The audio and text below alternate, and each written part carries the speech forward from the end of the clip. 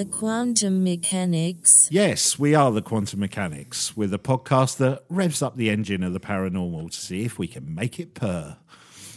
Well, it's funny you should say that because there is some purring going on this week. I've got some big cats. Oh, and some alien big cats. I've got some alien big cats, some A.B.Cs.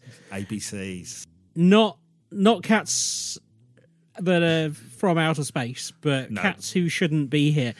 And then a whole plethora of other creatures that will surprise and delight you. So you know, like, we've spoken a lot about how obsessed I am with werewolves, and I like a bit of Yeti action, and I've always been intrigued by the Loch Ness Monster.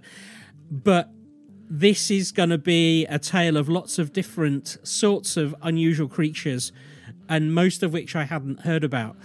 But whilst I was... So hold on, it's going to be a zoo of the weird. Would that be a good way of describing it? Absolutely. A zoo... God, sorry. That was terrible. That was. But there is the gift of the local papers arrived, which sort of set me off on this journey. So in the UK, we've kind of had a blanket of snow recently, and that has set us up with a few stories. And this morning, I woke up to the alert from glasgowlive.co.uk, and they were leading with the Glasgow Bigfoot. So this is the story of Linda O'Neill, who made a bizarre discovery on her front path outside her home in Huntley Gardens in the Downer Hill area, where she found basically these large paw prints in the snow. So... Wow. They weren't Bigfoot as in kind of American style Bigfoot. Well, they were catty Bigfoot. We don't seem to have Bigfoots over here, do we? We're more the alien big cat type thing. Yeah, that's right. Well, there is supposed to be like a British wood ape, but that's kind of outside the scope of today. We'll come on to the British wood ape at some point. But that sounds fascinating. These prints, to be honest, they look more to me like something badgery, something like that. But I thought it was quite interesting. In the snow. Yeah, I think a lot of people get divorced from what their actual local wildlife tracks look like, and so when the snow comes around so irregularly, when they see it, they kind of go, "Oh, what on earth is that?" And then the local paper, who don't really have any qualifications in it either, go, "Oh, let's call it a Bigfoot," even though it's got no toes. It looks like a six-clawed animal of some sort, but it could be like, lesser claws and it's just moved its foot around. But at the same time, when I was putting this together, really the first thing that struck me, because I grew up... So I started my quest for this episode looking at big alien big cats, because I grew up in a rural location where there were reports of different big cats, and usually, it would make the local news probably, once a year, and then there'd be talk about it in the local gossip. But I don't think anyone I know ever saw anything that was particularly convincing. But this is interesting. Like, a lot of accounts seem to refer to Black Panthers, and I saw this was in The Guardian on Monday the 15th of February. Italian mayor warns public after Black Panther sightings. So this is in the area of Italy called Puglia, where locals have reported seeing a black panther on the loose, and the local mayor of the area, he's issued an emergency order urging residents to avoid local fields and the areas of the countryside where the area was spotted. So basically what he's done is prohibit sporting and agricultural activities in those parts of the territory. And that is in a direct response to these fairly credible reports, it seems. And so he's taking it quite seriously. Yeah, that's the closest that I've seen really to somebody taking, to authorities taking this seriously, if you see what I mean. Yeah, because it's normally certainly here in the UK, it's normally a big tabloid tale with a kind of, like you said, normally a blurry picture of a cat that's black in colour. And, the perspective is such it could just be a cat, or, it could be a cardboard cutout, or, you know what I mean? It's like you can't really tell what it is, but to have some kind of official close down of the area, unless they're using it as a kind of cover to kind of help with the COVID lockdown. Maybe, I don't know if they're in lockdown. Do you know what I mean? Don't go out there. Not only is there a killer virus, there's a massive, great big kind of alien black big cat out there. Well, I suppose like what we always get are, like you say, blurry photographs, which could just be next door's fat cat. But it like this mayor seems convinced enough that somebody might get hurt. Down. And then on that quest, I had literally no idea that it was a British Big Cat Society, the BBCS. BBCS. The BBCS. And they describe themselves as having sort of three elements to their mission: education, science, and research. So their stated aim is, literally word for word off their website, the British Big Cat Society was set up to scientifically identify, quantify, catalogue, and protect the big cats that freely roam the British countryside. So before we go on that, there's something that's running through my head as we're talking. So would I be right in thinking that kind of explanations for this, apart from, misinterpreting something, are, one, escaped animals, two, normal animals that have kind of gone undetected in small numbers but still managed to find somewhere where they're not seen very often. And then there's the whole paranormal cryptoid kind of angle to it. Where do the BBCS come down on that, or are they a broad church, do you think?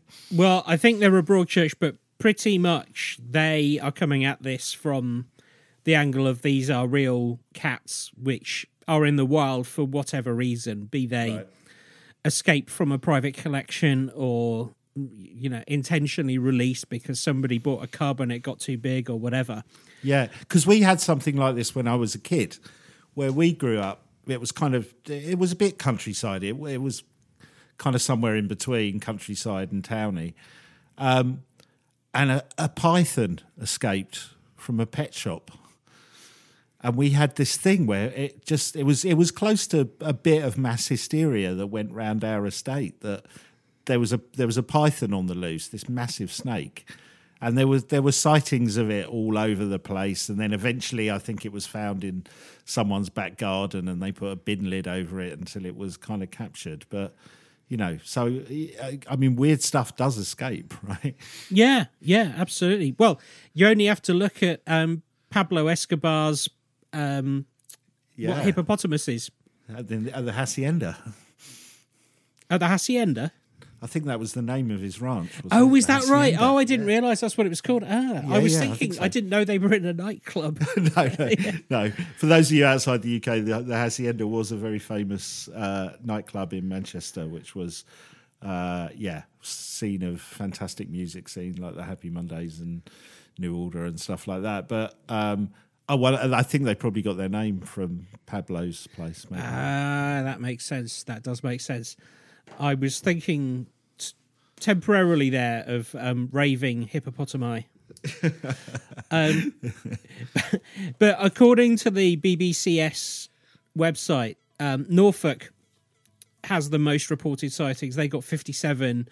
Okay. Suffolk, which is a neighbouring county, that's got 26.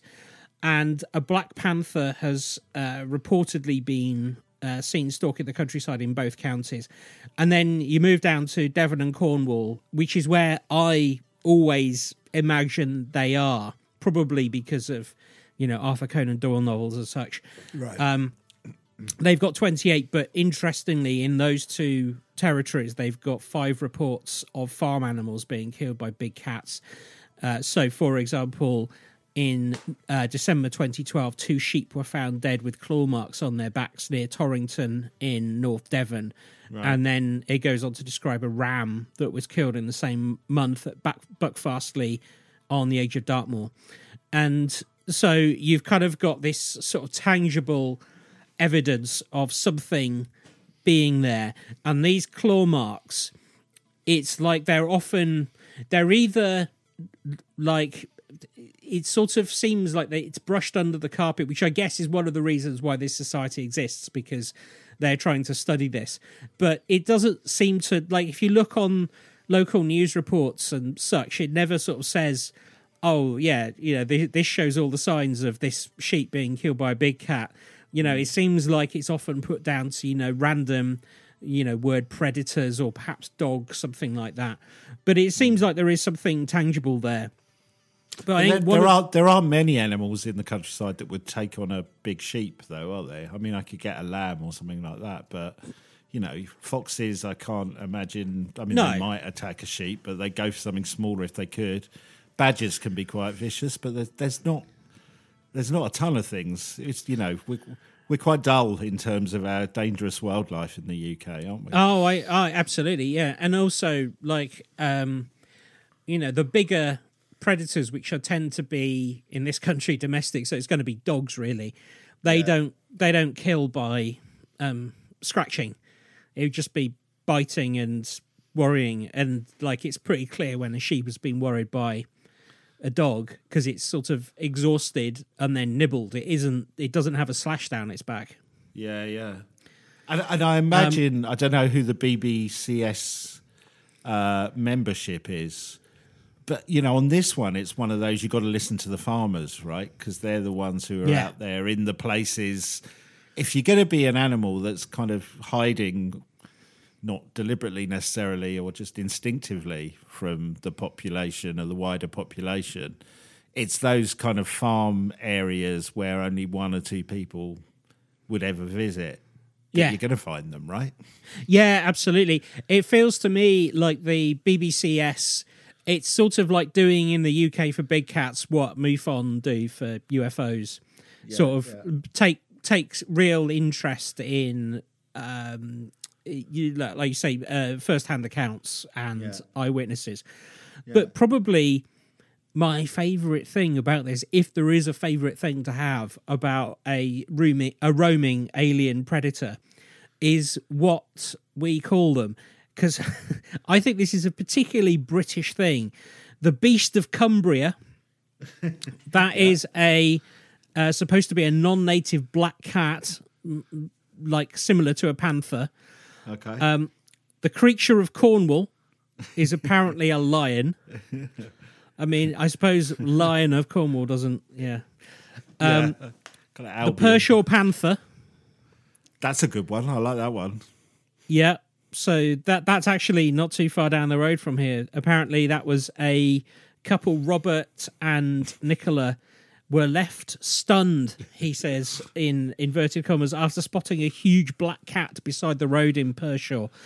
They said it stalked the car like prey, and therefore it becomes the Pershore Panther. The only trouble with all of these is, like in America, it's fine. Like, all your sports teams have got those kind of names. There was a time in the UK where we just haven't, we don't really embrace that. But rugby, which I guess is the closest we get to American football in this country, when to spruce up their image, they started coming up with those kind of names, didn't they? Like the Wigan Tigers and stuff like that. Oh, yeah, that's right, yeah. They all sound like a bad British attempt to name a sporting team in an American style that doesn't work. The Cumbrian Beasts. Yeah, exactly. Oh, they've only had 3 wins this year. Well, there is, of course, the Sherlock Holmes book with the Beast on the Moors. What's that called? Yes, that is Hound of the Baskervilles. Hound of the Baskervilles, that's right. Yes. What a great story that is. I love that story. And that, because that is set on the moors, whenever I was a kid and when reasons unknown to me now as an adult, we often used to go hiking across Bodmin Moor, which is, it's not the most exciting and engaging activity for an 8-year-old, but still, I was always on the lookout for creatures. And then a few years later, when I was at university, the pie and pasty company Ginsters bought out a giant Cornish pasty that they called the Beast of Bodmin. And I believe it used to say that it served 2, but that's nonsense. It served 1 greedy man, and I was definitely in that particular Venn diagram. Well, one half-drunk student at 2 in the morning, basically. It was a beautiful thing.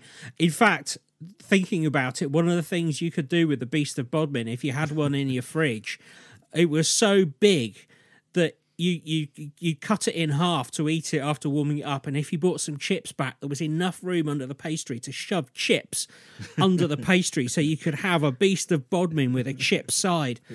Oh, it's making me hungry. Are you sure you're not the Beast of Bodmin? Do you know what? I could be persuaded to be. Wasn't the American Werewolf in London as well? That started off on the moors, didn't it? Yes. That kind of adds into the myth, the fictional mythology of it all.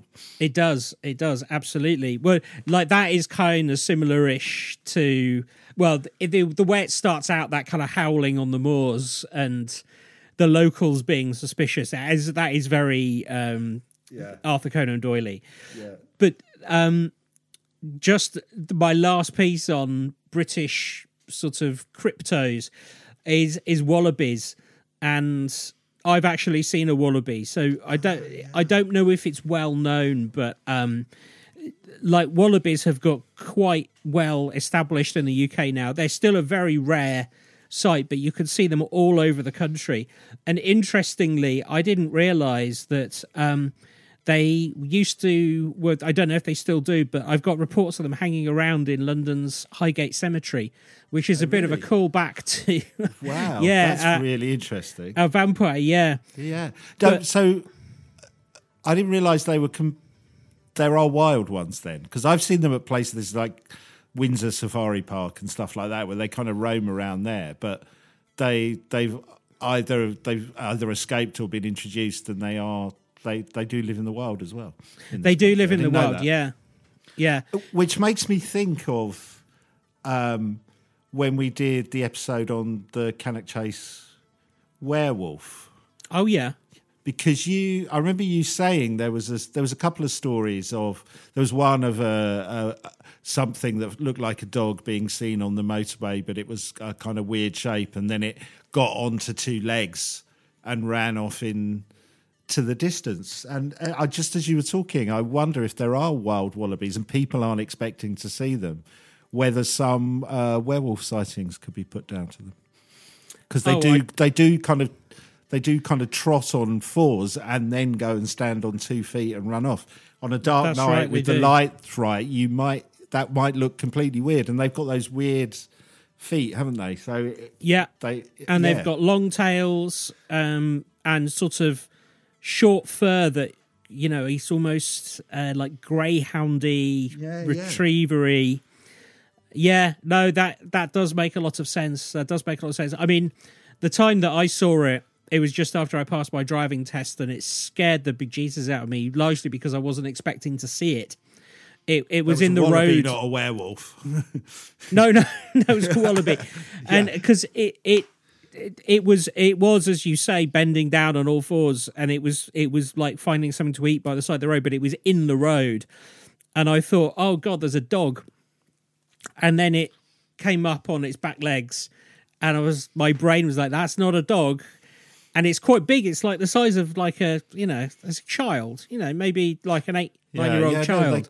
They're not. I mean, they're not what you. But again, in certain light and at night, it could be kind of distorted of how it looks. I'm thinking. I'm thinking at the top of my head here that we, because we did that for anyone who is listening and hasn't heard it, you should go back and listen to the episode we did on the werewolves of Cannock Chase. We did some other stuff around that area as well, but it's a really good episode. But But we did a freedom of information request, didn't we, to talk about Yes. werewolf sightings and other weird kind of sightings of strange animals and stuff. And I wonder if we could match some of the freedom of information requests we did around werewolf sightings with known wallaby populations and see if there's any correlation between the number of sightings and the populations of wallabies. I like that idea a lot. I'm going to get onto that because now you say it, those reports on the motorway of something on 4 legs and then on 2 legs, and disappearing quickly. I mean, that is something that wallabies are very good at. Is disappearing quickly on 2 legs. Yeah, that's fascinating. All right, we'll get onto that. Keep listening to the podcast. We'll come back to you on that one. We should definitely check that out. Very, very much so. So after all of those animals in the UK, and like I said, we know all about their Bigfoots and everything, I was really in the mood to find out about animals and cryptids that I had never really, come across on a day-to-day basis, and people don't talk about. And I found the perfect piece of source material. It's a book called Menagerie of Mysterious Beasts, Encounters with Cryptid Creatures by Ken Gerard. I have to say, that's the best book title I think we've ever had on. Isn't it wonderful? Well, it's close to the Jeff one, but that's pretty good. It's just wonderful. And basically, aside from like an introduction from the author about who he is and how he got to where he is, it is a compendium of people's first-hand accounts of really unusual creatures that they've come across. Whether they're paranormal or whether they are something of this earth. Well, I've picked out a few, and you'll brilliant. just have to make your mind up. And just to let everyone know, we always do a photo album that goes along with our episode. We will put the cover of that book in the photo album and links to it if you're interested in getting it, because it sounds fantastic. I'm going to get it, I think. It really is an absolute gem. As soon as I started leafing through it sort of consumed my weekend. Brilliant. But it starts off really brilliantly. It starts off in a period in the late 1960s, and it talks about a small boy paying to see an astonishing exhibit in a fair, a county show in Minnesota. And that small boy, as you may guess, turns out to be the author.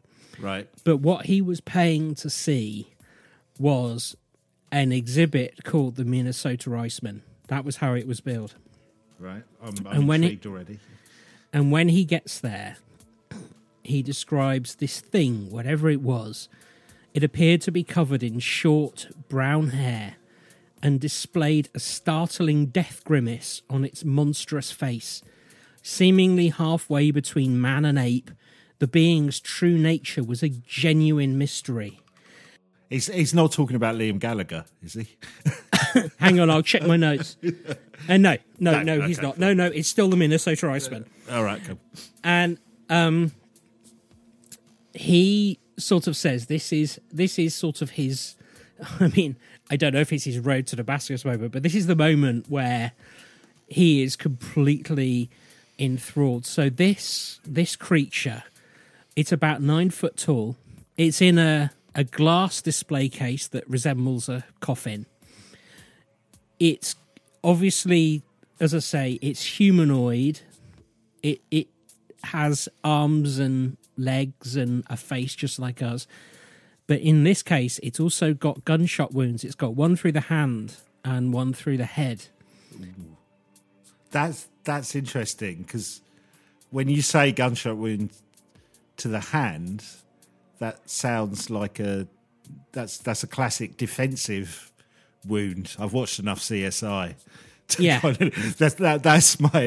that's my qualification to speaking to that. But they always say that, don't they? Shot to the hand is a defensive wound. You need to have some level of intelligence to know to protect yourself if you're being shot in that way. Absolutely, yeah. Wow, Because okay. It's the obvious thing. Yeah, you hold your hand up to sort of deflect whatever's coming at you. Yeah. So over the course of a few pages, and I think like this story reads very much like it reminded me of an episode of something like Jonathan Creek or The X-Files. Right. And really, I can't do it I can't justify telling you this story in part of this podcast because it would take me 2 hours, so you should read it, but I will highlight the salient points. Cool. So basically, he then describes how there were scientists who were persuaded to go and look at this creature. And the source of this beast is supposedly it's owned by this Californian show business millionaire who says that he had discovered the curiosity in a refrigerated warehouse in Hong Kong, purchased it for an undisclosed amount, and shipped it back to the United States. The scientists who examined it were told that the Iceman had apparently been frozen in a 6,000-pound block of ice, which had been found floating in the North Pacific Ocean by Russian sealers, and that ultimately this thing had found its way to Hong Kong. Wow. But, and this is kind of the subplot to all of the parts of the story of this Minnesota Iceman. The versions of events there change depending on who is telling them. Right. And the actual identity of this Californian show business millionaire is also fairly opaque. Like nobody ever knows who it is. Right. But it is true that 3 scientists of repute get to go and check this thing out, and they have 3 days. But, and here's kind of the big but, they're not really allowed to do very much with it. They're allowed to take a few samples, but they can't remove it from its cage, from its, coffin display case. Glass coffin. Yeah. There's no real ability to take samples apart from a few sort of approved skin and fur samples, but they're very, very small. Right. And we're talking the late 60s here. So no DNA or anything like exactly. that. It's really, really hard to find, to get a good piece of evidence of this exhibit. Now, it turns out that these scientists, they do their research, and they come back and they say, well, this thing, it appears to be real. And this is there is further evidence to corroborate this, because at some point, the showman who is taking this exhibit around all of these fairs, because it isn't obviously just at the Minnesota State Fair, he takes it to Canada. And on the way back into the US, the border guards get freaked out because it looks so much like a human corpse, basically. Right. And they won't let it pass. And there is this whole conversation with the border guards around, like, what evidence can he provide to let them get this thing through?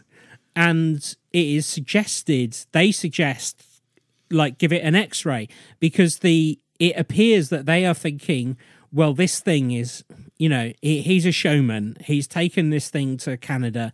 He's exhibiting it. Is likely that it's just a fake. And if they just let us take an X-ray of it, we'll see that it is, and it can pass. But he says no, the owner won't allow it. And it turns out, like, so you would think that the explanation for that would be, well, the reason for that is because it would show it up for being a fake. There wouldn't be a skeleton there, or it would be an obvious sort of, some kind of weird taxidermy or film prop device. Yep. But the reason that is given by the guy who's doing the exhibition is that no, this millionaire Californian showbiz mogul, he is also a really hardcore Christian, and he knows that this thing is real, And the more evidence that is collected to prove that this thing is real, the more it adds weight to an anti-creationist traditional church view argument, right? So But he... That's quite a weird argument for a man who is displaying it as a genuine article, albeit at fairs. It is. It's quite weird. Yeah, no, absolutely. And this is the whole thing. Like, there is lots of contradictions and contrarianism throughout the whole thing. Because, so there is a quote in here where this showbiz millionaire who remains unknown, apparently he told the person who is exhibiting it that if this beast, whatever it is, and he was sure it was real, if it started to cause a problem within the church, rather than like undermine the evangelical Christianity that he was a firm believer and part of, he would rather throw the thing in the ocean. That is a direct quote. He would rather throw the thing in the ocean. And that's probably how it ended up where it was in the first place. It was probably somebody else who threw it in the ocean, froze in an ice block, and it all starts over again. Well, there's a lot of money at stake in here because this thing is a big money earner, and it's not just for the owner of the exhibit; it's for the agent who is going around and exhibiting it, and this is like a large part of his livelihood.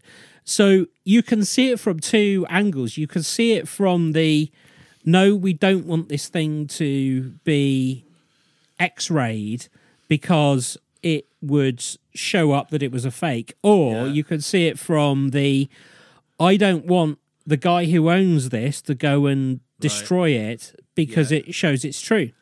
And did they get it through customs? They did, yeah. So it turns out that there were some friends in high places and there was a senator involved and there were phone calls and a senator managed to get it through and then it was back in the US.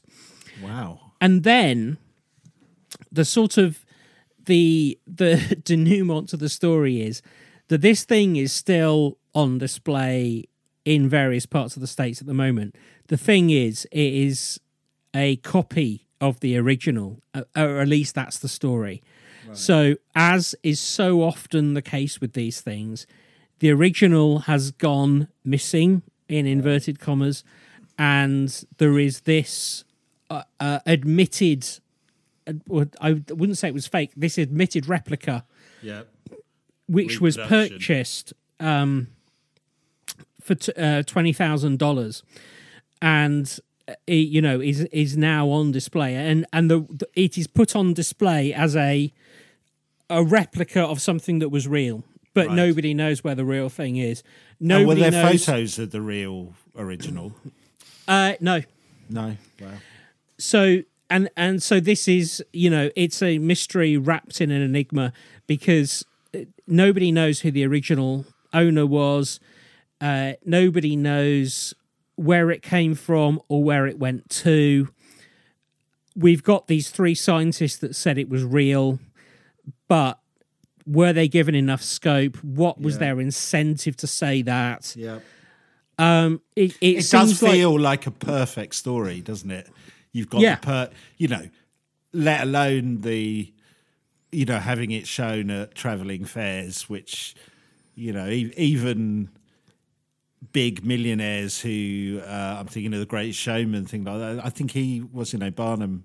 He was famous for taxidermying animals together to create monstrous beasts and stuff that he would show. So, it's not an unusual thing to do in travelling fairs, and to make up a brilliant backstory, which is a great backstory.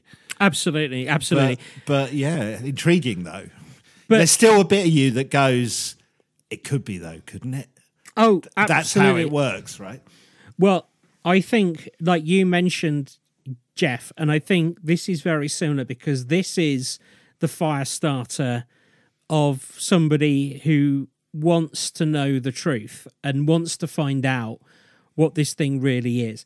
And I guess what I get from the book is he realizes he will never find the truth. Even if he thinks he's found the truth, it probably won't be a truth he can rely on. So the enigma of the Minnesota Iceman will remain as such for the foreseeable future unless there is some kind of extraordinary revelation. But what is exciting for us in this podcast are the stories that he then gathers from the general public, right? Because of the inspiration of this Iceman.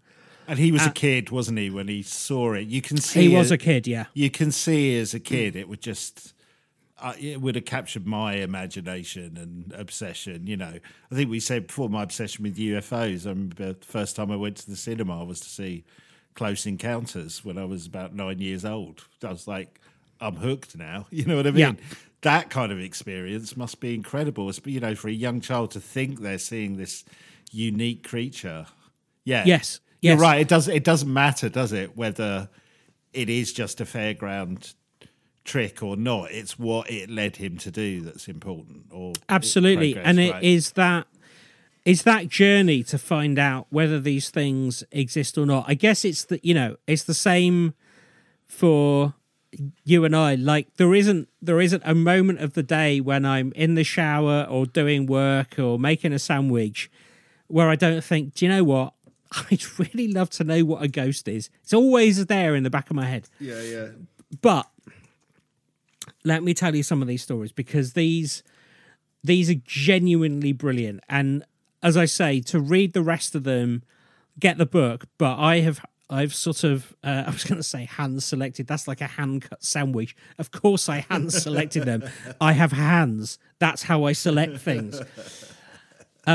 So this one, it only dates back to 1992, which in my mind is not the 29 years ago that it actually is, but is somewhere around last year.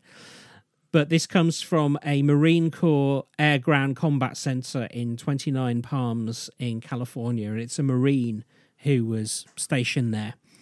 And I'll give you, it's a fairly short account, but it's pretty interesting, and I think his words are better than I could interpret them. So he says, our light armoured vehicles were parked on a huge area of desert land that is both concrete and sand depending on where one is, and is several acres in size. One day while resting, some colleagues noticed in the shade some unknown animal to be about 6 inches tall and about 18 inches long. It moved so fast that you could not see if it moved at top speed at distances of about 10 to 30 feet per second. 1 second it would be in front of you, and then it would dart away so fast you could not see it, and then it would be 15 feet to your left. Its head was a little bigger than a golf ball, but more football-shaped. It had wings, but never did fly. When running at top speed over the sand, it threw sand in the air like a boat leaves a wake. It made noises and appeared threatening. It was so intimidating that more than 6 Marines decided not to mess with it anymore after trying to catch it, and made it very mad. So this is like... So let's just consider the size there. So it is...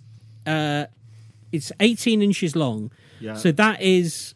that is kind of slightly bigger than a chihuahua, really. Yeah. That's like a Yorkie-sized dog. And is this an insect-like creature, or is this that's the thing. Creature?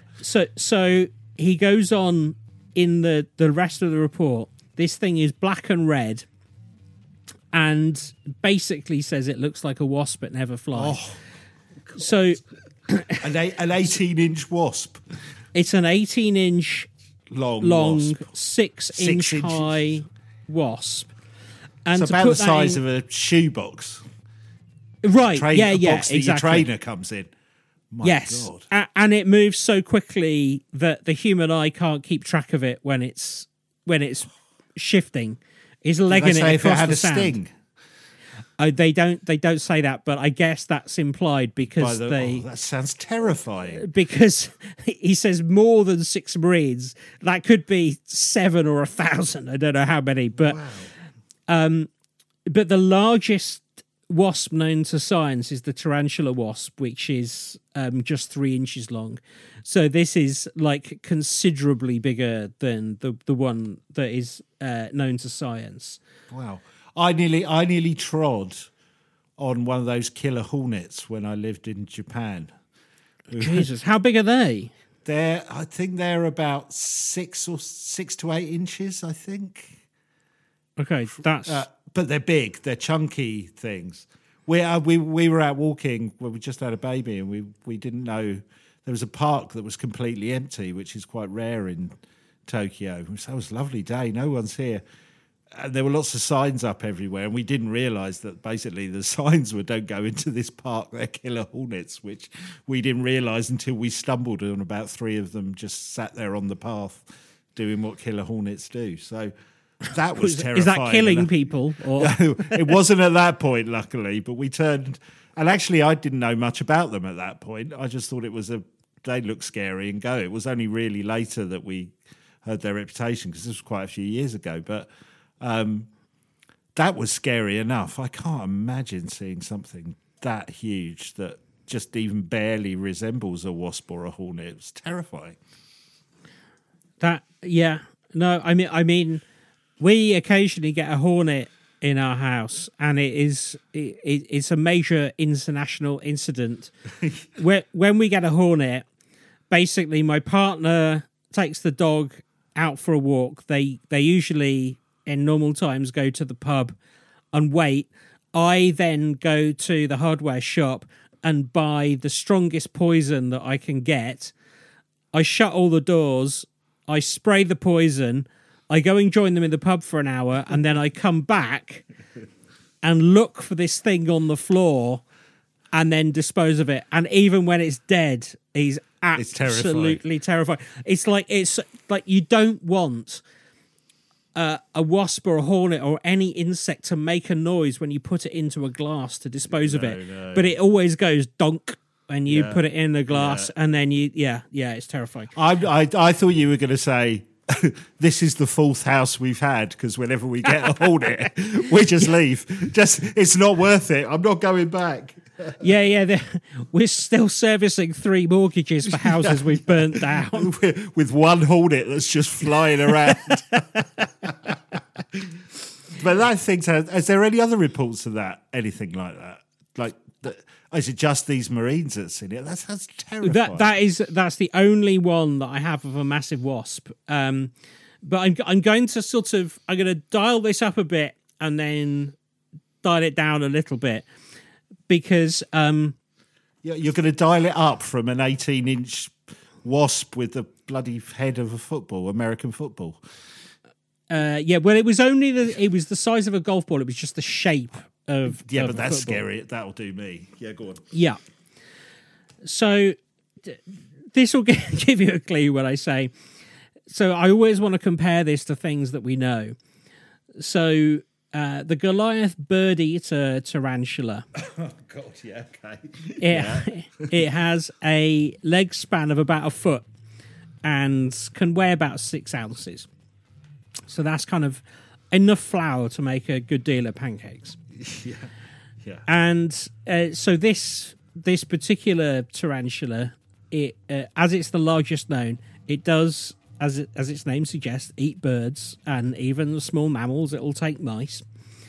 And this is kind of the largest thing known to science. Except in Georgia, there's a fireman called Christopher Williams, and he was mowing his grass. And then he realised that there was something watching him through the long grass. And when he turns to have a look at it, it's a wolf spider the size of a house cat.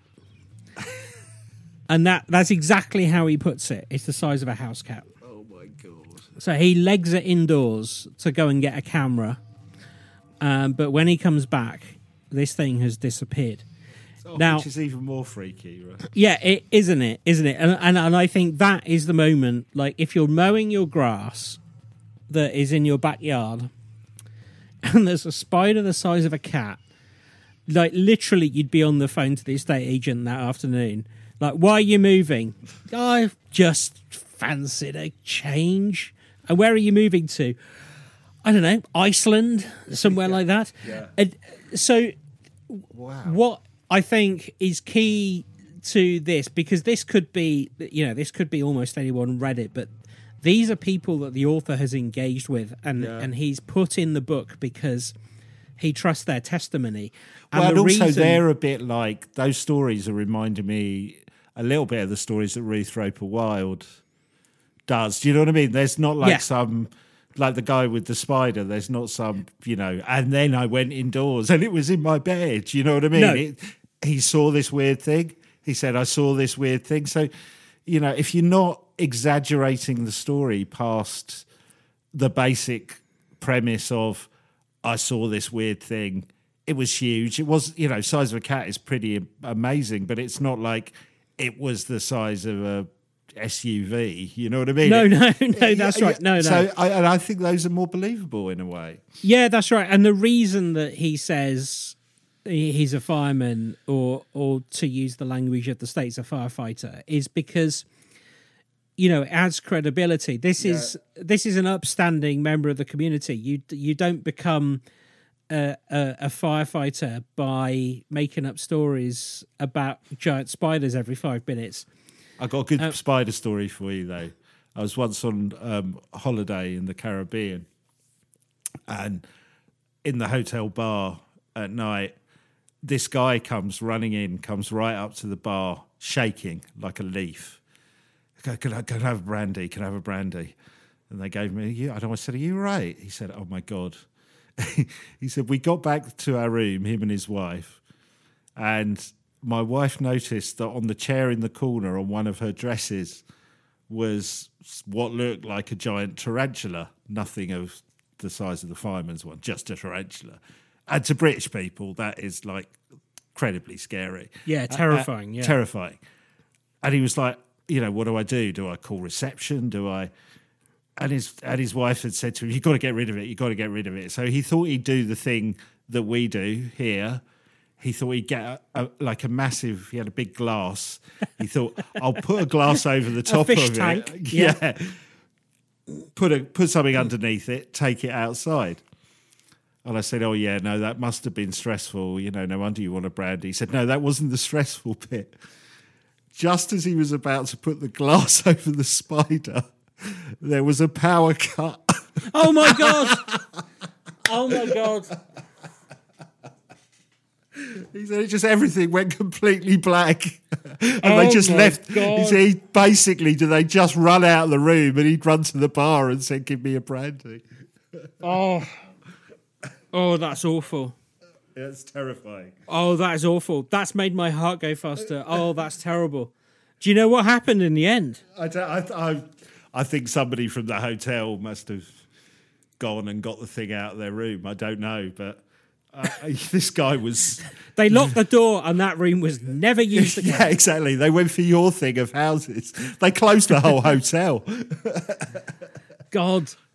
But it's interesting you say that, because I've got one a quick story about a big spider. So a friend of mine lives in Australia, and in Australia they've got huntsman spiders, and you've probably seen massive, huntsman. Right? They are massive, but they're relatively harmless. I mean, they can sting you a bit, but like they won't kill you or anything.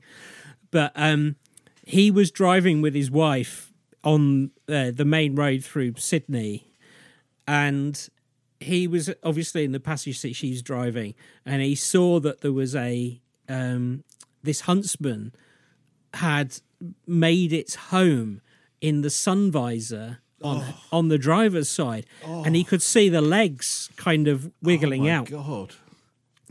And he was like, if I tell her, She's going to freak out. She's going to freak out and we'll probably die. And in his quick thinking, he was like, what am I going to do? And I think this is genius, he decided to start an argument with her about literally nothing, so that he would have the excuse to go, stop the car now, I'm getting out. So he managed to get her so mad that she agreed to stop the car on the hard shoulder. He opened the door and said, "Get out, get out, get out, get out." And she's like, "What's going on?" And then he tells her. And then she's like, "Oh my God." You must. I would have been, if I was him, I would have been terrified. They'd just go round a corner and then the sun would be in their eyes. Can you imagine? Oh, Oh no. Well, look, this, you asked for a follow-up on the last one. God, yeah, sorry, we got sidetracked. No, this is good because there is another follow-up to this. So the author points out that there is another story from Louisiana, and this is from a man called William Sladen, who, together with his wife Pearl and their 3 grandsons, in 1948, they're on their way to church, and they observe, and this is the only part of the account, they observe a black washtub-sized spider emerge from the brush. And so, like, I don't really know what a washtub is. I'm assuming, like, it's somewhere between a basin and a bath. But it's big, right? I'm thinking it's big. a bucket, or is it bigger than a bucket? I'd say it's like a bucket and a half, 2 buckets. Yeah, I think you're right. Wow. I know. Look, let's not give everyone the creeps, because if anyone is listening to this in bed, I know what I'd be doing, and that is like checking the floor, and my feet wouldn't be sticking out the side. But interestingly, I found that just while we were talking, I wondered how many like unknown species there are out there. I mean, I don't know how they do this survey, but I found a survey on National Geographic from 2011 that says 86% of the Earth's species are still unknown. Now, how you know that they're unknown, I'm not sure how the survey works. And what do they say here? Predict our planet is home to 8.7 million species, and that we've catalogued less than 15% of them. Now, I'm assuming lots of those are very small things, like bugs and stuff like that, but still, 86% unknown. I mean, the question is whether something... I can see why spiders... Yeah, spiders, you're the kind of waspy thing. When you get to kind of bigger animals... Well, or apex predators or whatever, then I guess it becomes more difficult. But there is still a lot to be discovered, I guess, is the point. The thing about spiders is, scientifically, they shouldn't get very big because spiders don't have lungs. They use a way of breathing, which is basically it's a passive form of breathing, which limits their size. So, in theory, in science, they shouldn't be able to get that big. And then the other thing about spiders is they have an exoskeleton, and exoskeletons. And I think this actually comes up in like people who talk about the film The Fly, because that film is technically impossible because flies have an exoskeleton. That's the bit they were worried about. That's the bit accuracy. That's the bit they're worried about. Yes. And so, I suppose the thing about, like, I don't know how you come up with the figure of 86%, because how would you know? You have to know what you don't know to know what the quantity is. I haven't read the article. It was just a quick Google. Like, I guess there's a way of kind of going, we discover X number of species every day, so that would mean, there's probably a thing. But it says on here they used complex statistics. Well, they're very complex. Yeah, there you go. But it isn't beyond the realms of possibility, is it, that there is a spider that's gone, like, it's sacked evolution off and gone, no, I'm growing lungs and I've got a skeleton. So yeah, you never know. And you get to name them I think you get to name them, don't you? Oh, you do. Yeah, you do. Absolutely. Oh, we should find one and call it the quantum mechanic. It's probably going to be a really boring, like, weevil or something. Yeah, doesn't matter. I mean, well, look, here's a creature you would want to name. This is something that will give you the creeps, but it won't give you the creeps in the same way that arachnophobes get the creeps. All right. So this is probably one of the most extraordinary sightings from the book. And bearing in mind, I was obviously going through looking for extraordinary sightings. Yep. And it goes like this. So it's one moonlit evening during September of 2012. Trey, for Trey is the man who is reporting this. The protagonist. And his wife were sitting outside their home in Big Spring, Texas. And that is located in the extreme western part of the state. And their property is situated near a state park in, it describes a semi-arid region. So you've got to imagine that there's a lot of sort of uncultivated countryside around them. Yeah, lots of space, big open spaces. Absolutely. And more to the point for this story, there's not a lot of light pollution, because he says this particular night, the couple were watching a storm that was brewing in the distance. And then at some point, they both noticed something in the faraway sky approaching them silently. As the mysterious object came closer, it descended till it was only about 30 feet above their heads, at which point it became evident that the apparition was a winged man of giant proportions, 20-foot wingspan, and the entity itself would have stood around 14 feet tall. So it then goes on to describe some of the features of the man himself. So he's clearly a man. He's naked, so they can see he's a man. Right. He has dark skin. He has a small nose. He's making a noise similar to a mouse. And other than that, there's nothing particularly unusual about him, apart from being 14 feet tall. Wow. And having wings that are 20 feet wide. And that sounds like the Mothman of it Point absolutely sounds like the Mothman. But it also sounds like there are other reports of flying humanoid creatures that don't seem to make sense, but they make sense when you talk about this one. So hold on a second. I just had a vision though that they're sat there on their porch, and then suddenly a Rolls Royce pulls up, and a butler with an English accent gets out, and he said, "I'm looking for my boss, Bruce Wayne. You haven't seen him, have you?" Like maybe Naked Batman. It would never have made the film franchise. I knew he shouldn't have had that second martini. and also, rather than speaking in a gruff voice, he makes a noise like a mouse. Yeah. But there is a story, and forgive me, listeners, I did try and find the source of it, and I couldn't. But the gist of it is that a similarly outside observant couple spot a woman who flies over with big wings. Yeah. She's completely naked, but also jet black. So not black as in black skin like a black human, but black as in artificially black, as in like plastic. Like PVC or something. PVC, yeah, that's the way they describe the skin. Yes, right. That kind of synthetic look. And she is similarly huge. Again, as I say, completely naked, very quiet, just flies over. Like, what an extraordinary thing.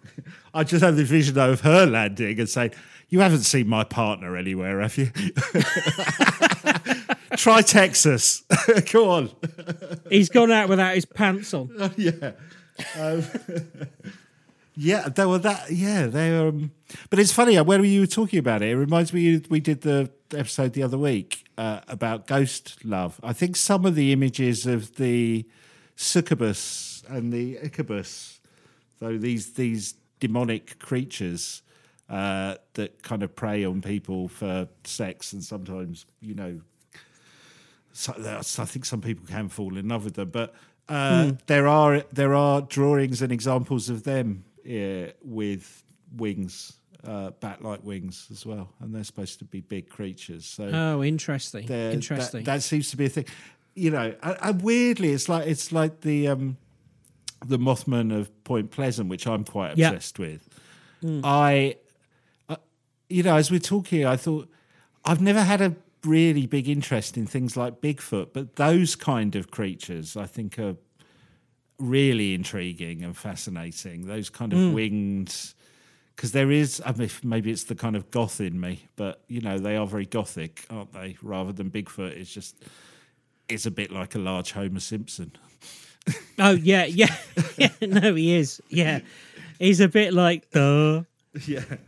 Yeah, exactly. So I find those ones more fascinating than and maybe because they are otherworldly as well. But Yeah, absolutely. Yeah. Interesting though. Well, let's look at a few more flying things. But before I recount a couple more from the book, I think this is a good time to bring up the giant thunderbird mystery. Have you come across the giant thunderbird mystery? I don't know a lot about it. I seem to remember there's quite a famous photo of something that looks like a pterodactyl or something like that with prospectors kind of stood there with this thing holding the wings out. That's what I know about it. Right. And okay. there are some Native American legends around. Yes, the Thunderbird. Right? Yes. Yeah. So this is where all of those photographs come from, but all the ones that you'll find on Google are all reproduced from films and television episodes that have been based on this. So they're not genuine photos. They're not genuine photos, not. but there is an origin story. So in April, the origin story goes like this. In April 1890, 2 cowboys in Arizona killed a giant bird-like creature with an enormous wingspan. It was said to have smooth skin, featherless wings like a bat, and a face that resembled an alligator. So this description it's very similar to what you would imagine for a prehistoric pterodactyl. Yeah. And it's interesting to know that by 1890 we would have known that creature existed. These 2 cowboys were supposed to have dragged the carcass back to town, where it was pinned with its wings outstretched across the entire length of a barn. And this picture of the event may or may not have been published in the local newspaper, the Tombstone Epitaph. Great name for a paper. It's a great name for a paper. And alongside the photograph was obviously a story. Now, the quest for this original photograph has been the obsession for many, many investigators. As I say, if you Google Thunderbird photograph tombstone, you'll find a whole load of pictures, but none of them, I guarantee, none of them are real. They're all made by media companies. And so there was a quest to find this edition of the 1890 tombstone epitaph. Now, the photograph has been elusive, although the closest that anyone has ever got is there was apparently a chat show in the US in the 1970s where somebody had a cutout of this photograph and showed it on camera. But unfortunately, as is so often the case with paranormal things, there is no tape recording of that because people didn't tape record live shows in the 1970s. There's no tape recording of the photo that was lost. Right, absolutely. But, so there was an investigation, and if you want to hear the ins and outs of it, one of the legends of podcasting, Micah Hanks, did a podcast about this a couple of weeks ago, and he goes into the ins and outs of finding the story about whether this the account was ever published, because there was a whole load of denial by, like, obviously the tombstone well, it's not obvious, but the tombstone epitaph still exists today, but they couldn't find it in their records because, like, the records going back to 1890, they're not on microfiche, they're not on PC or anything like that, and they said they couldn't find it. Somebody did track it down. There definitely is the story. So the story was real, as in printed in the paper real. I'm not saying it was real. There is an account of this. Now, the photograph has not been found, but the tale has definitely been published. And what I would say is, again, it takes 2 hours to tell you the full story about how this happens. But if you want to fast forward to the end, I'll tell you the end is, yes, it was found. The story was published, but we still don't know if there was a photograph. Right. But it appears to be a real story. Now, obviously, there are a whole load of, is it real or is it real? Yeah. So is it something that was perhaps concocted to bring money to the area? Because you would, if you said that there were Thunderbirds here, you would attract rich people who wanted to maybe capture them for exhibitions or whatever, and having a few wealthy people in the town, particularly in the 1890s, would absolutely stand you in good stead. They, the fact that people would come to the town to spend money is the lifeblood. That's why you get the gold rushes and all of that. So you can imagine that somebody would plant this story, even if the journalist isn't complicit with it. You can see why perhaps a business owner who owns some, not just businesses, but maybe some land around there, is trying to plant a story so that people come down and pay them money to go stalking for these things. That is absolutely possible. It's also completely possible that it's true. Yeah. So it's one of those, again, all of these things end up in a cul-de-sac of enigma. Just going around in circles. Yeah. So you go around in circles. It's a bit like, you can just hear him saying, I remember the cryptid rush of 1890 in the town. Yeah. I get that story, yeah, totally. But, so that, all that being said, and like I say, there's plenty of sources to go and find that. It is to find the true tale of the giant Thunderbird mystery. I would say Micah Hanks, and there's a couple of books about it. Maybe we'll do it at a future date, but like I think the intermediary part of it is a lot of trying to find newspaper clippings that people can't find, and then in the end, a newspaper clipping is found. It sounds like that'll end at some point with somebody clearing out a barn. Yeah. And finding the paper. Do you know what I mean? Yeah, totally. Yeah. Like, I think that is one that someday somebody will come up with a definitive answer. Yeah. And, we'll all be more the wiser. Yeah. But this book contains some really, really fascinating first-hand accounts of flying creatures. And this is that. The Thunderbird story was really my launch point for that. So this one comes from a gentleman called Kevin who lives in Michigan, and his story goes like this. Earlier tonight, I was in my backyard with my family when my mother and I both at the same time looked up to see an enormous bird fly due west over the house. I've seen hundreds, if not thousands, of turkey vultures, and this was not one. It was approximately 50 to 75 feet above the treetops of mature oak trees, and I looked at the tree which it disappeared behind, and then looked at where the wingtips were in comparison. Straight below that is a 12-foot cargo trailer that we have, so I estimate that the bird had at least a 12-foot wingspan. So this is basically a fairly, it's a mundane account, but what the eyewitness is saying there is that they've seen a bird with a 12-foot wingspan fly over their house.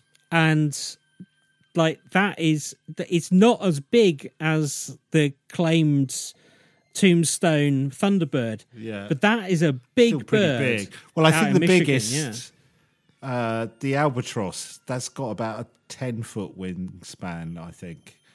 Right. I can't remember which one it is. There's one of the albatrosses, the big one, that's got 10 foot. So you do get birds with that level of wingspan, but it's quite rare. And I guess if you live in that local area, you know if those kind of birds were flying there regularly or birds of that size. So it's obviously something strange for them to have to report it, I think. Yeah, I mean, it is possible, of course, there's something like an albatross, and it's really difficult to estimate the size of things that are flying over. But this obviously caught their eye, and like it seems, I just find it fascinating that somebody who knows the area really well, and basically what they're saying is, there's loads of huge birds that fly over, but this one was something else.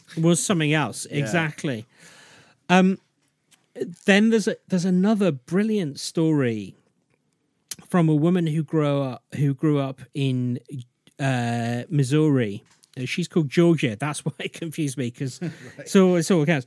So she's from Missouri, and she grew up on her parents' farm. And Missouri, as I understand, has a lot of land and is quite big.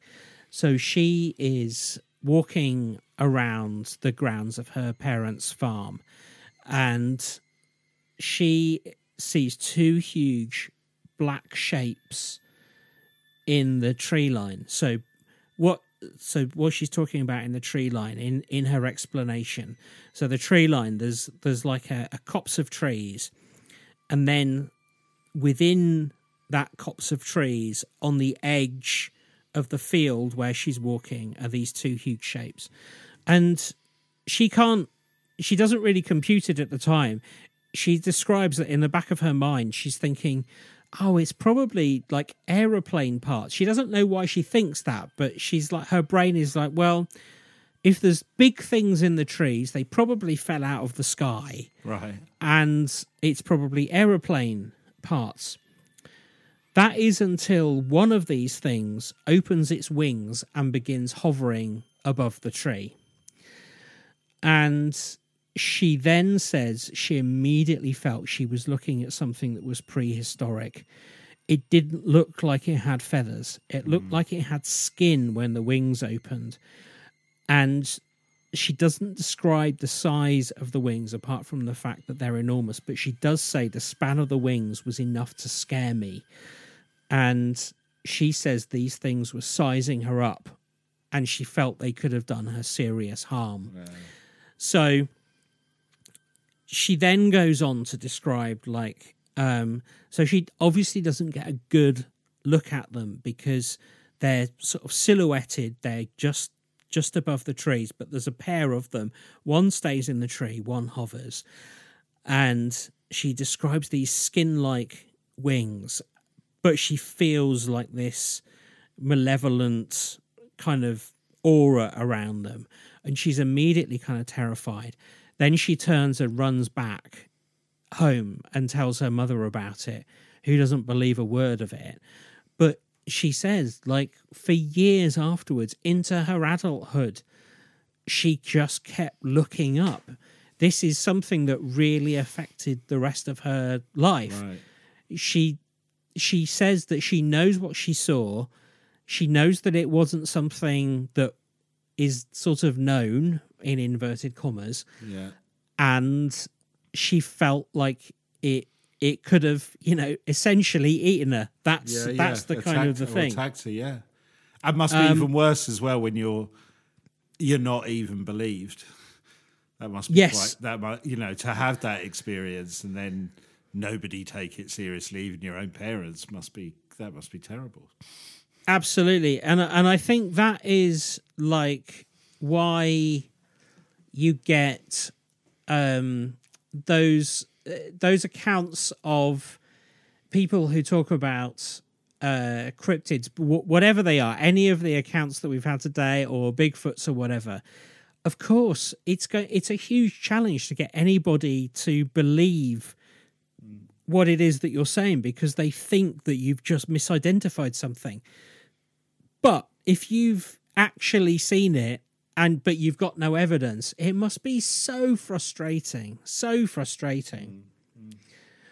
But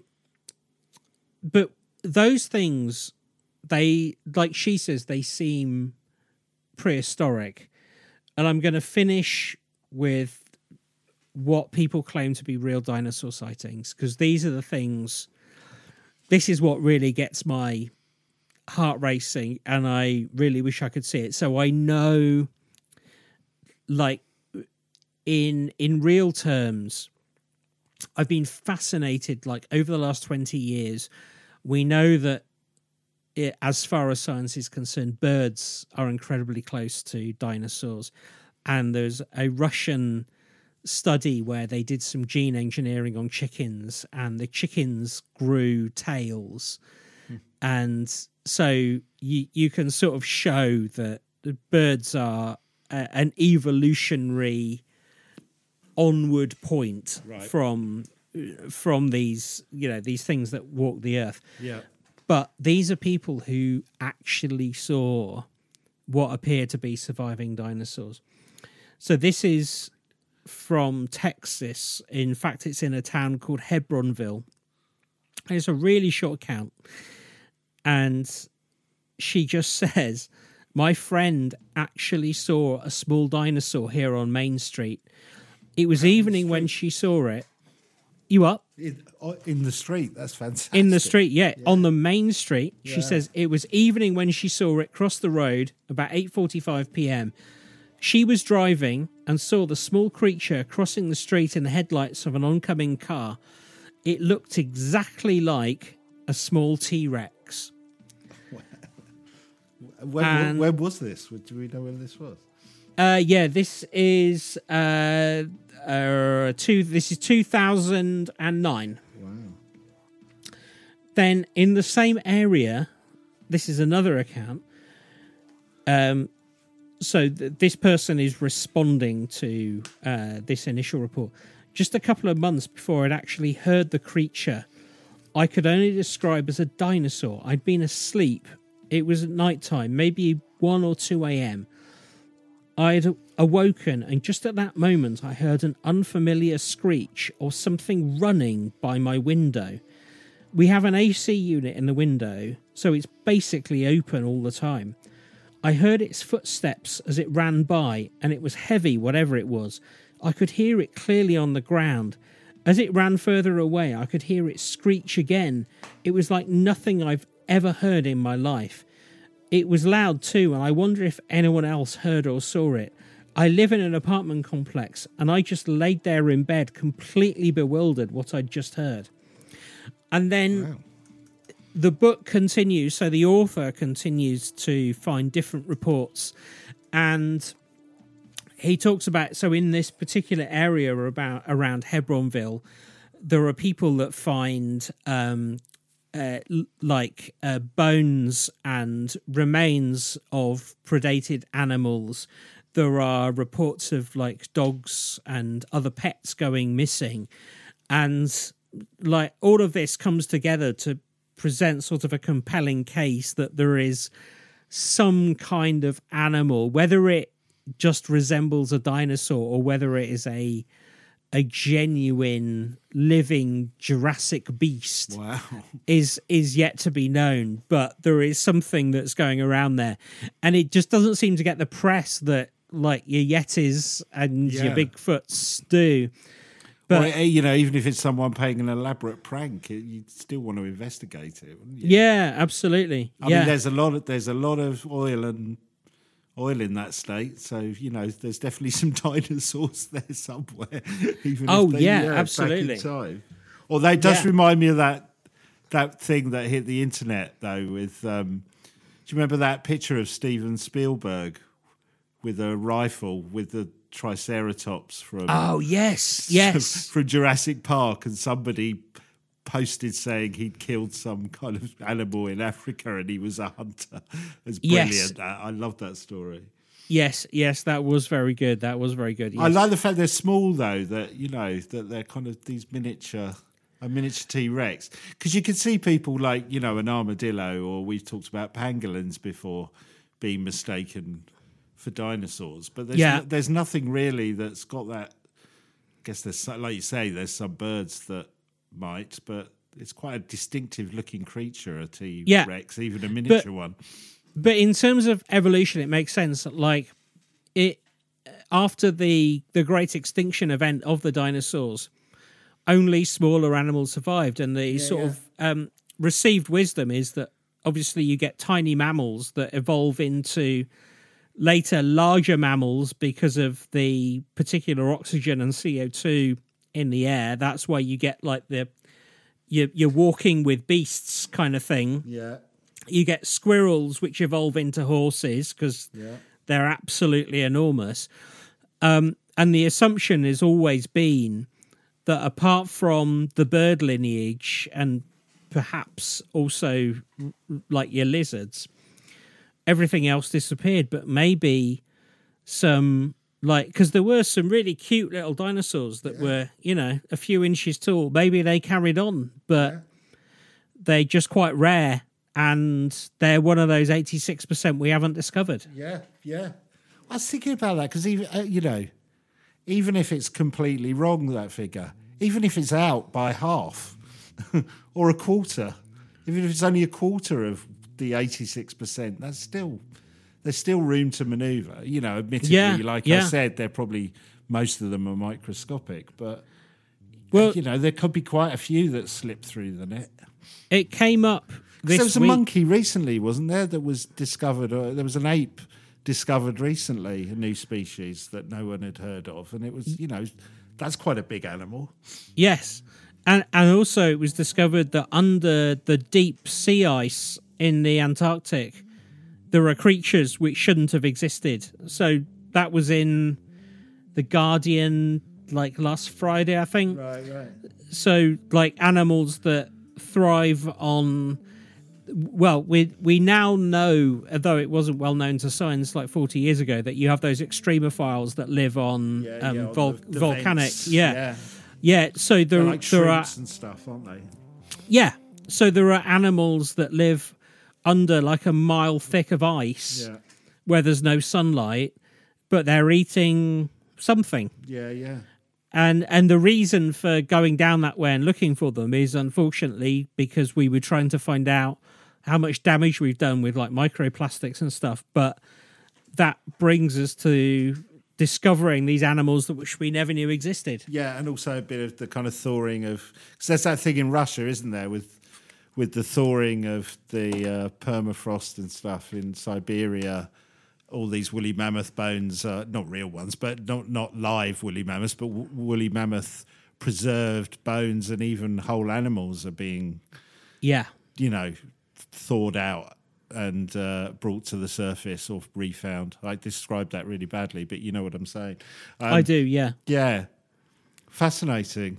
So of all the ones we've talked about today, I think I'd quite like to see a flying one, like the ones that you were talking about where they were flying over the farms and stuff. The Thunderbirdy type one, or a kind of Mothman-y type creature. I'd like to see one of those. I definitely don't want to see that giant Olympic sprinting wasp that's about the size of a shoebox. That sounds terrifying. Don't know about you. No, I mean, I don't know what it says about me, but I really want to find a Thunderbird or something. And obviously, I don't want to, like, kill it, because that isn't my natural inclination. But, my God, I'd like to try a roast one. It would be, like, stuff it, serve it with roast potatoes, gravy, Yorkshire pudding. Oh, I bet it'd be lovely. The spicy wings would be massive. You'd never get through one of those. Oh, it'd be so nice. Oh, imagine Kentucky Fried Thunderbird.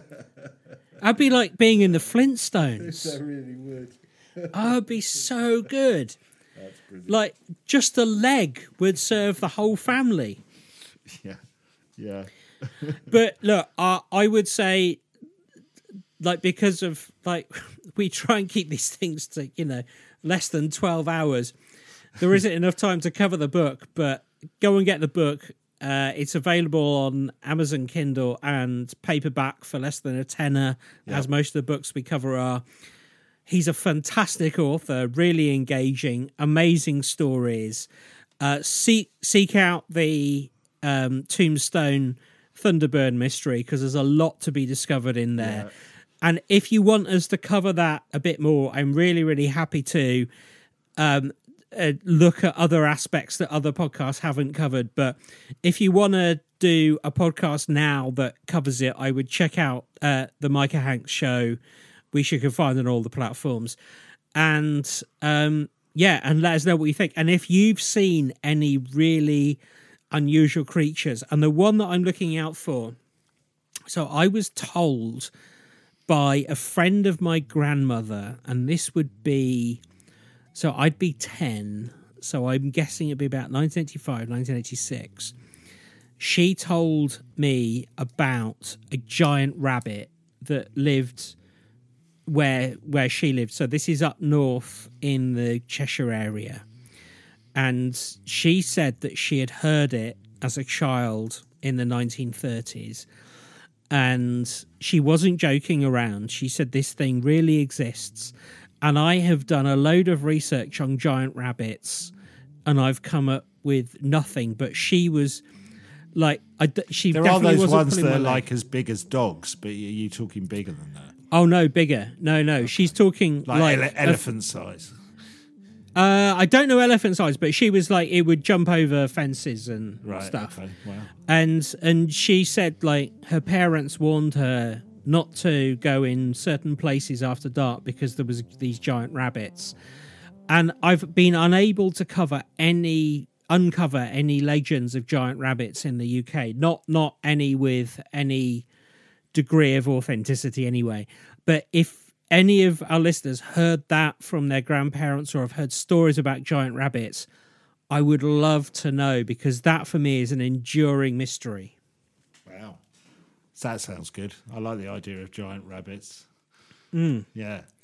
Well, that was fascinating. I really enjoyed that. And that book sounds amazing as well. We'll put links to that in the description of the podcast, and we'll put links on our social media to that, and try and we'll put some images up of the Thunderbird as well, even though they're not real. We'll say that they're not real. Although I always get in trouble when I say things are not real. People online get very upset. So we will have somebody say, no, these are real, stop saying they're unreal. But we're pretty certain that they're definitely not real. Reproductions from movies. But if any of our listeners have got access to the real Thunderbird photograph, not only would we like to hear about it, but you are probably sitting on quite a large amount of money. Actually, that's true. So anyone out there in the States who's not been in their loft for a long time, just go and see if you've got any newspapers up there from 1890, was it? It's 1890. So what was it called? The Tombstone Epitaph. Oh, what a great... that's enough. Just even to have a copy of the Tombstone Epitaph from around that time would be fantastic enough. That would be amazing, wouldn't it? What history. But let us know if you find the original article and photo. We kind of clumsily and inadvertently solved the mystery. Would be hilarious. That would be brilliant. Also, though, I would be really intrigued about any adverts from it at the time. Like, it'd be so cool to see what the trades were in Tombstone in 1890. It'd be fascinating. Like, I don't think, because the difference between the UK and the US was so great at that time, like we know it only from cowboy movies, and we call it the Wild West. Yeah. But I think that is a pastiched view of what it was really like. It would be so lovely if somebody had some actual photographs of newspaper print from that time and showed us some of the stories. I bet there was some amazing journalism going on. Yeah. And this is like the birth of the greatest democracy in the world. So it'd be super cool to see some of that stuff. I'd love to see it. Yeah, definitely. Or, just get in contact with us with anything. We do like hearing from you. Excellent, Ben. Well, I'm going to have a look in the back garden to see if there's any giant rabbits, and we'll see you next time on the Quantum Mechanics. Yeah, I'm going to go off and roast a massive bird. See you next time. See you next time.